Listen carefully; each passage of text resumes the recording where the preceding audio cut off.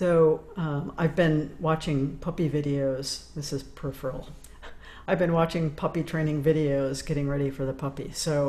And they're very, very delightful. But it really made me think, whether our minds are as well trained as a dog, because I'm not really sure that they really obey us when we say drop it or let go or leave it.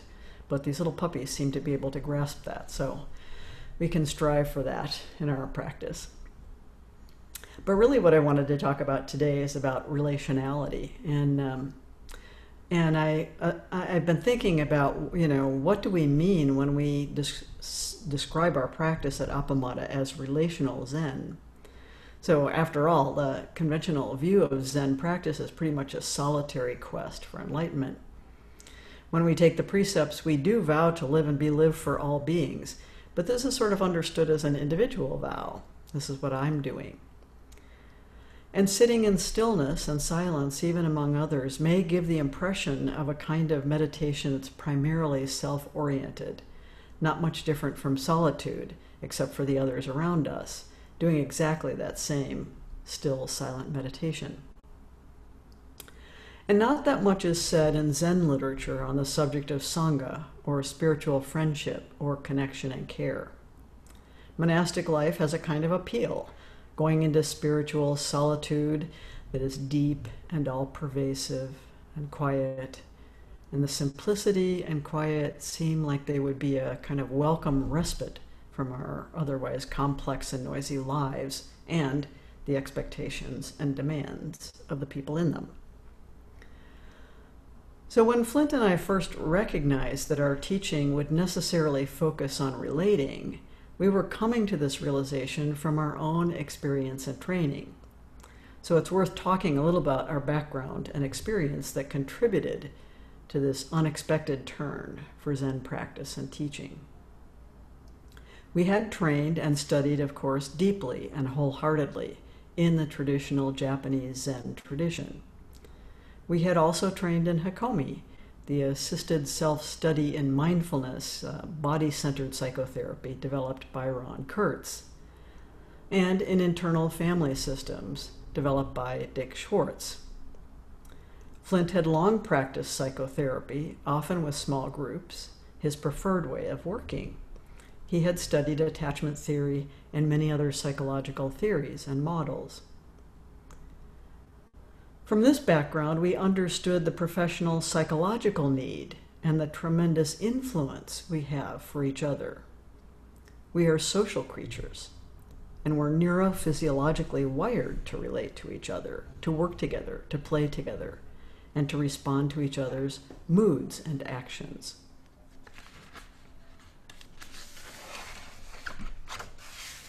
Beyond psychology and neuroscience, however, there's much more to this story. My primary area of research was in complex adaptive systems. In studying complex systems, we focus more on relationships and processes than on individuals. Whether the complex system is neurons in the brain, a classroom of students, a nation's economic system, or a community of practice, such as a Sangha. Such systems adapt to changes in their environments through dense networks or relationships that help the system maintain its coherence and serve many other functions, such as transmitting resources, information, and energy throughout the system. In administering large academic departments on campus, I had plenty of opportunity to study not only how smaller systems, such as collaborative writing groups and classrooms, but larger systems of departments, centers, and the university as a whole function. All of these systems are structured and organized around relationships. I did research on collaborative writing and how the relationships among collaborators affect the writing that's created in that way. I studied right use of power to understand how power is organized and managed in complex systems, and spiral dynamics to understand how humans and their systems organize their values, which has a profound effect on their relationships. I had learned to view all kinds of situations as ecosystems. So they're composed of material environment, social structures, individuals, and all of the means of communication and sharing resources that are part of that system. So, but how do all of these contemporary models and theories relate to Zen? Is this focus on relationships and processes irrelevant? After all, Zen is a very well-established tradition that has lasted 1,000 years. So at first, Flint and I thought we were in danger of going off the rails. We had a strong felt sense of our direction, but it might not have aligned with traditional Zen, for which we had very deep respect and abiding devotion. Still, this path we were thinking of as relational Zen just felt too important, and we were too energized by it. What should we do? While we were pondering this question, we were finding our way in fostering connection and care in the Sangha through small group experiments and mindfulness, through meeting and inquiry, through informal social gatherings, and through councils and practice discussion groups.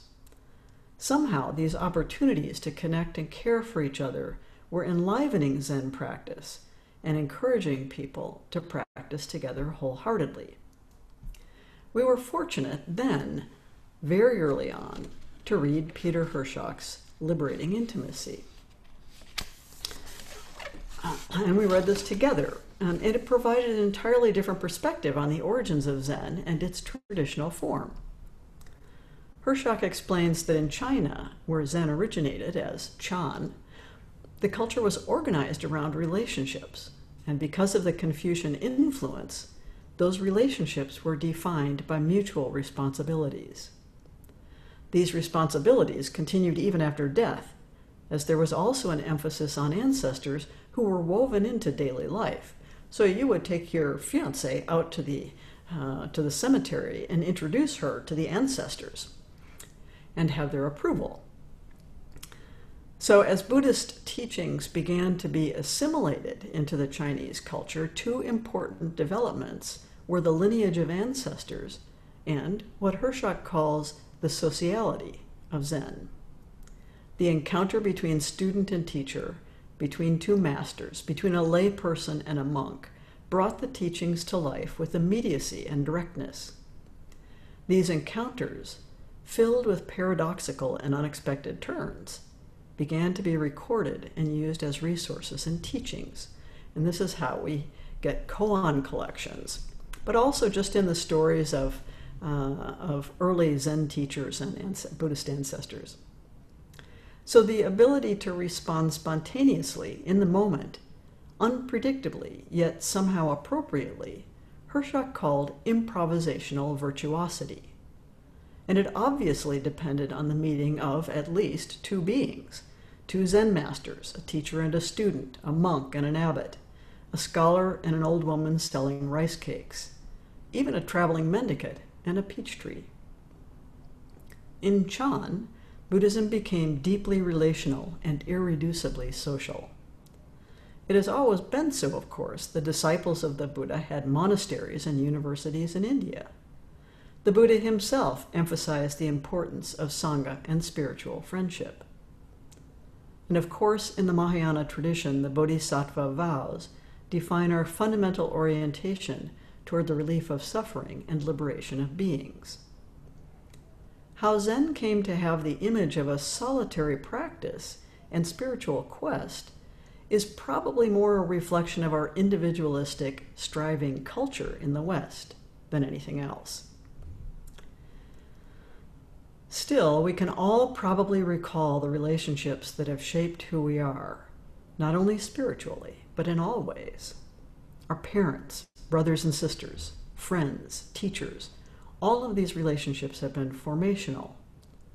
We might say that who we are emerged through them, whether through positive, negative, or even neutral associations. Often it's some mix of these. But those are only the most obvious relationships. We can't even really speak of relationships, but only relating. And it is our relating that brings us into being.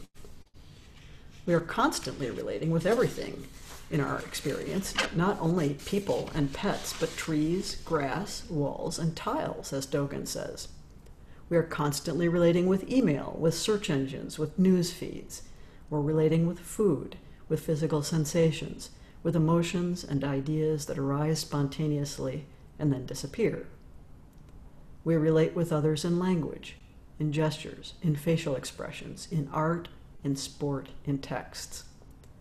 And always, always, we are explaining, performing, and defending who we think we are.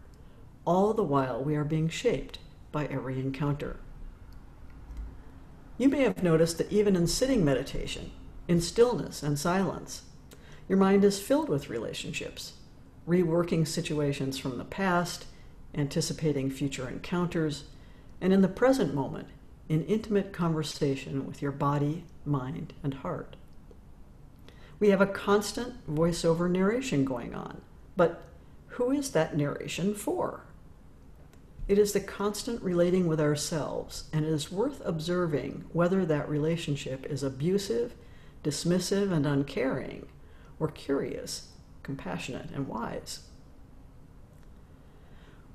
We begin determining who we are through the earliest reflections we receive in our primary relationships.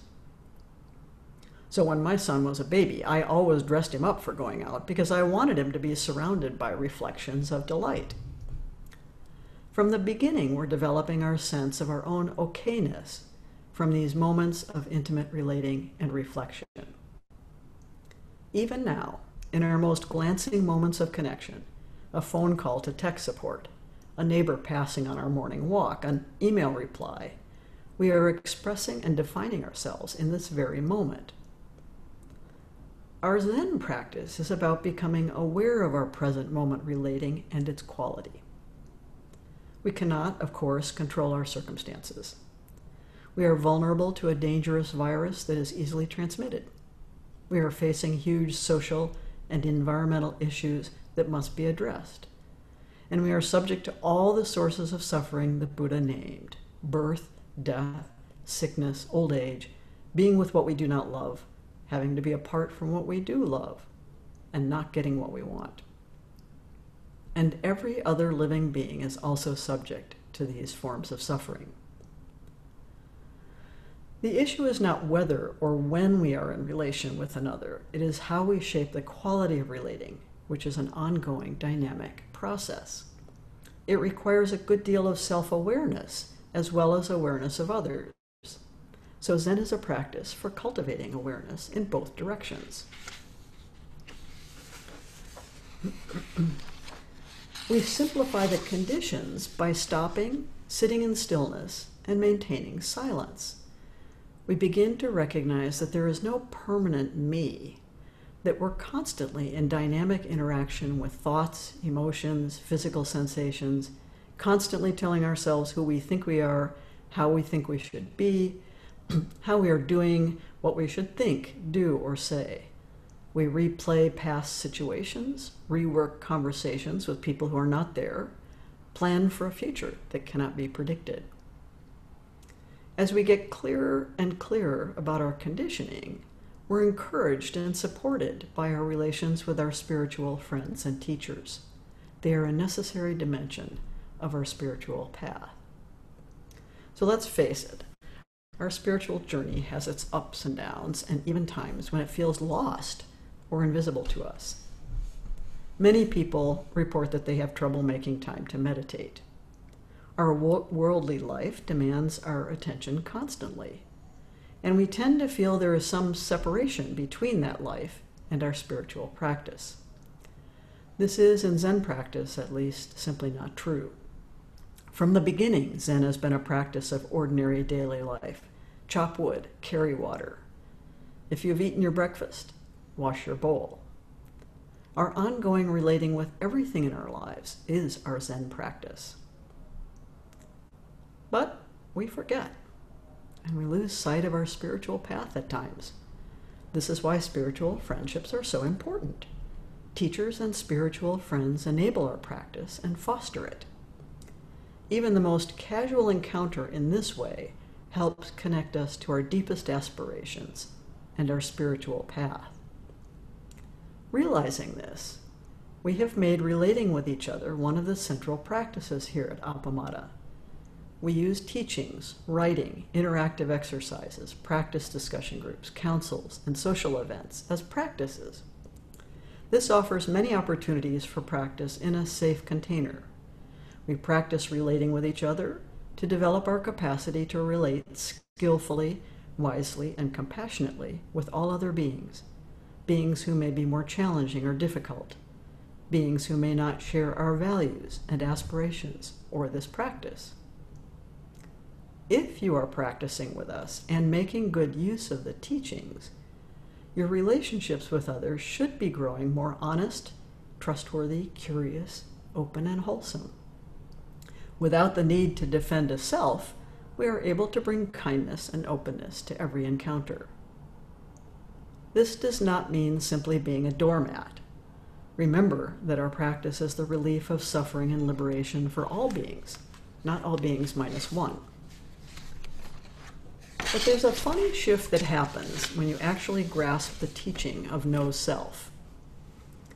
Suddenly it doesn't matter who you think you are, what you think you need, what others think of you, what you should do, because there's no you to protect or explain or assert or promote.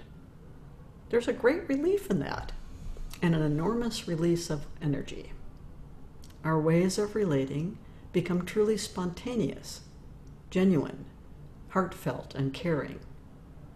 The self that needs something, that is wounded by something, that expects something, is simply gone. Surprisingly, this does not make us uncaring of others. It frees us to turn toward others with no agenda to fix or direct them, with no expectations or requirements of them, without any barrier at all to simply meeting. In meeting another, we are encountering another universe, and we are simply curious about that universe. Of course, we are concerned when others are creating harm for themselves and for others. It is precisely in such situations that we need to be free of self-creation, so that our inherent wisdom, compassion, and skillful means can naturally and spontaneously come forth. Zen precepts are the ethical foundations of such relating. They describe the gifts of relating in which we refrain from harming others and become trustworthy and reliable in relationships. Musang prefers the term relationality to describe an orientation toward or potential for or quality of relating. We humans are hardwired for relationality. Relating is a creative and expressive act as well as a receptive and responsive one. So we are called forth by relating. In some sense, we do not exist except through moments of connecting with a partner or a friend, with a pet, with a sunset or a houseplant. Every connection tells us who we are in each moment. Musang called this new sense of being a provisional floating center. It's not about being nobody, a nihilistic view of self, nor is it about being a better self. It is simply that who we are arises in the moment to meet the immediate circumstances or situation we find ourselves participating in. We practice to be well-resourced in every moment, to spontaneously come forth in our thoughts, words, and actions in alignment with our deepest aspiration and vow. As we continue to practice, we begin to notice more and more situations where we are able to relate in this way. There's no sticky residue from our encounters then, no lingering replays or regret or confusion.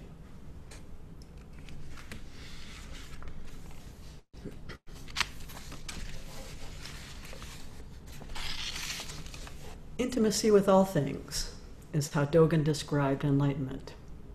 Intimacy with a pandemic, intimacy with Zoom, intimacy with a corrupt administration, intimacy with a cup of tea, a cockroach, a swallow, a mountain, a friend, someone with views I dislike, someone who looks and talks different from me, someone who is just like me, getting old, getting sick, dying.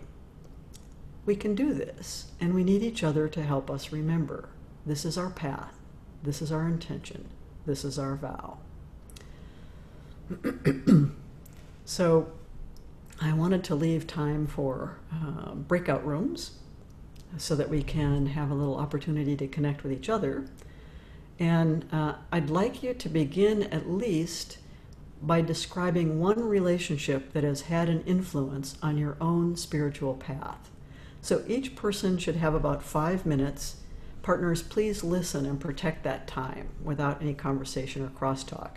Then after that, there will be plenty of time for general discussion. We'll have 30 minutes. So Sandra, if you want to, yeah, I was really inspired hearing the stories of from my partners.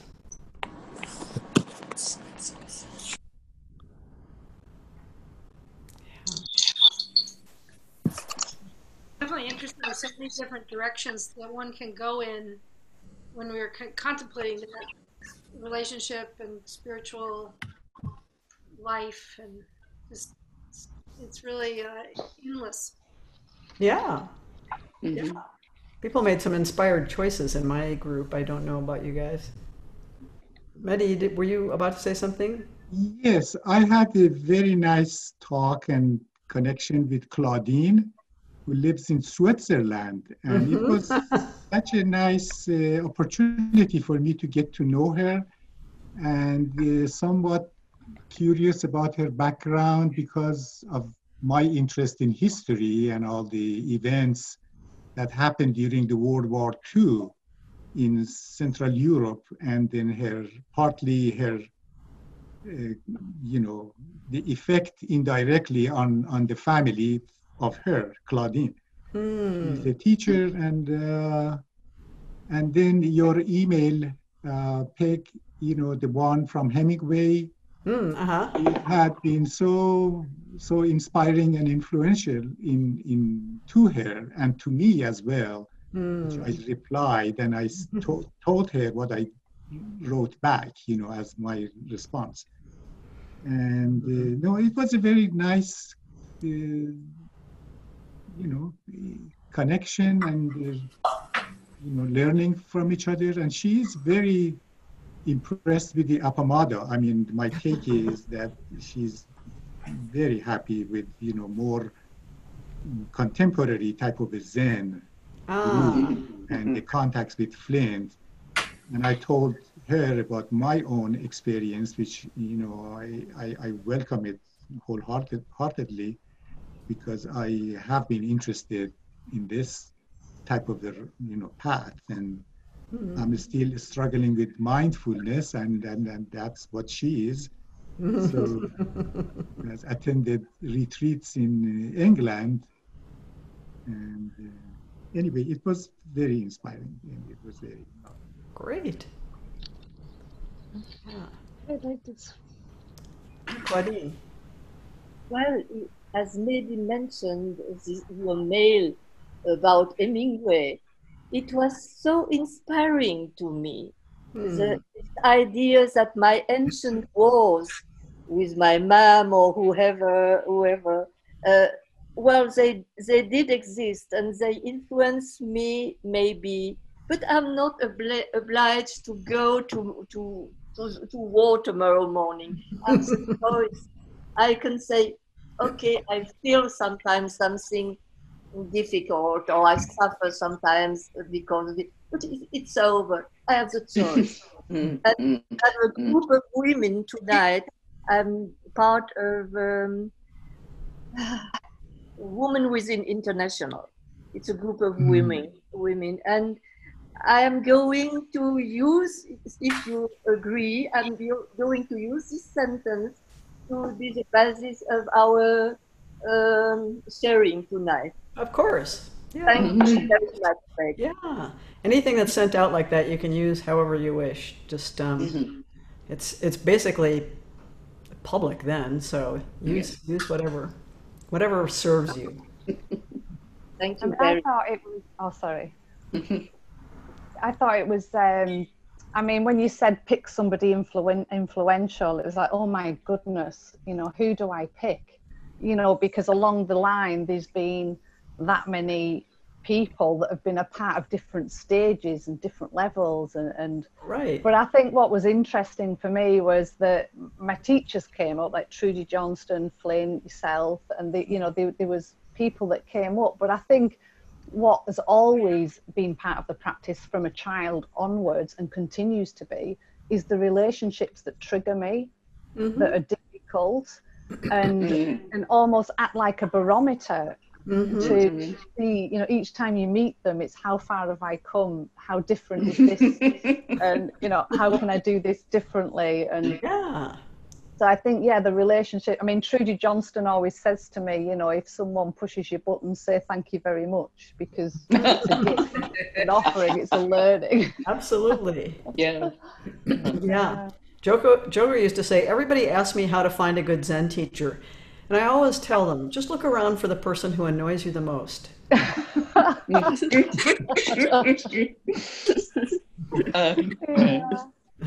And sometimes these people become our worthy adversaries, right? They illuminate things for us. Yeah, And through the practice, as they trigger us and we begin to move further through the practice, the more we can kind of see and have compassion and understand and open space for them in that relationship. Whereas before, we're just consumed with the triggering and the vibrations of what that causes. And what you're talking about is the shift from contracting against something to opening and expanding to include it, which is very, very challenging, like one Zen teacher said, you have no idea how long it takes to love some people.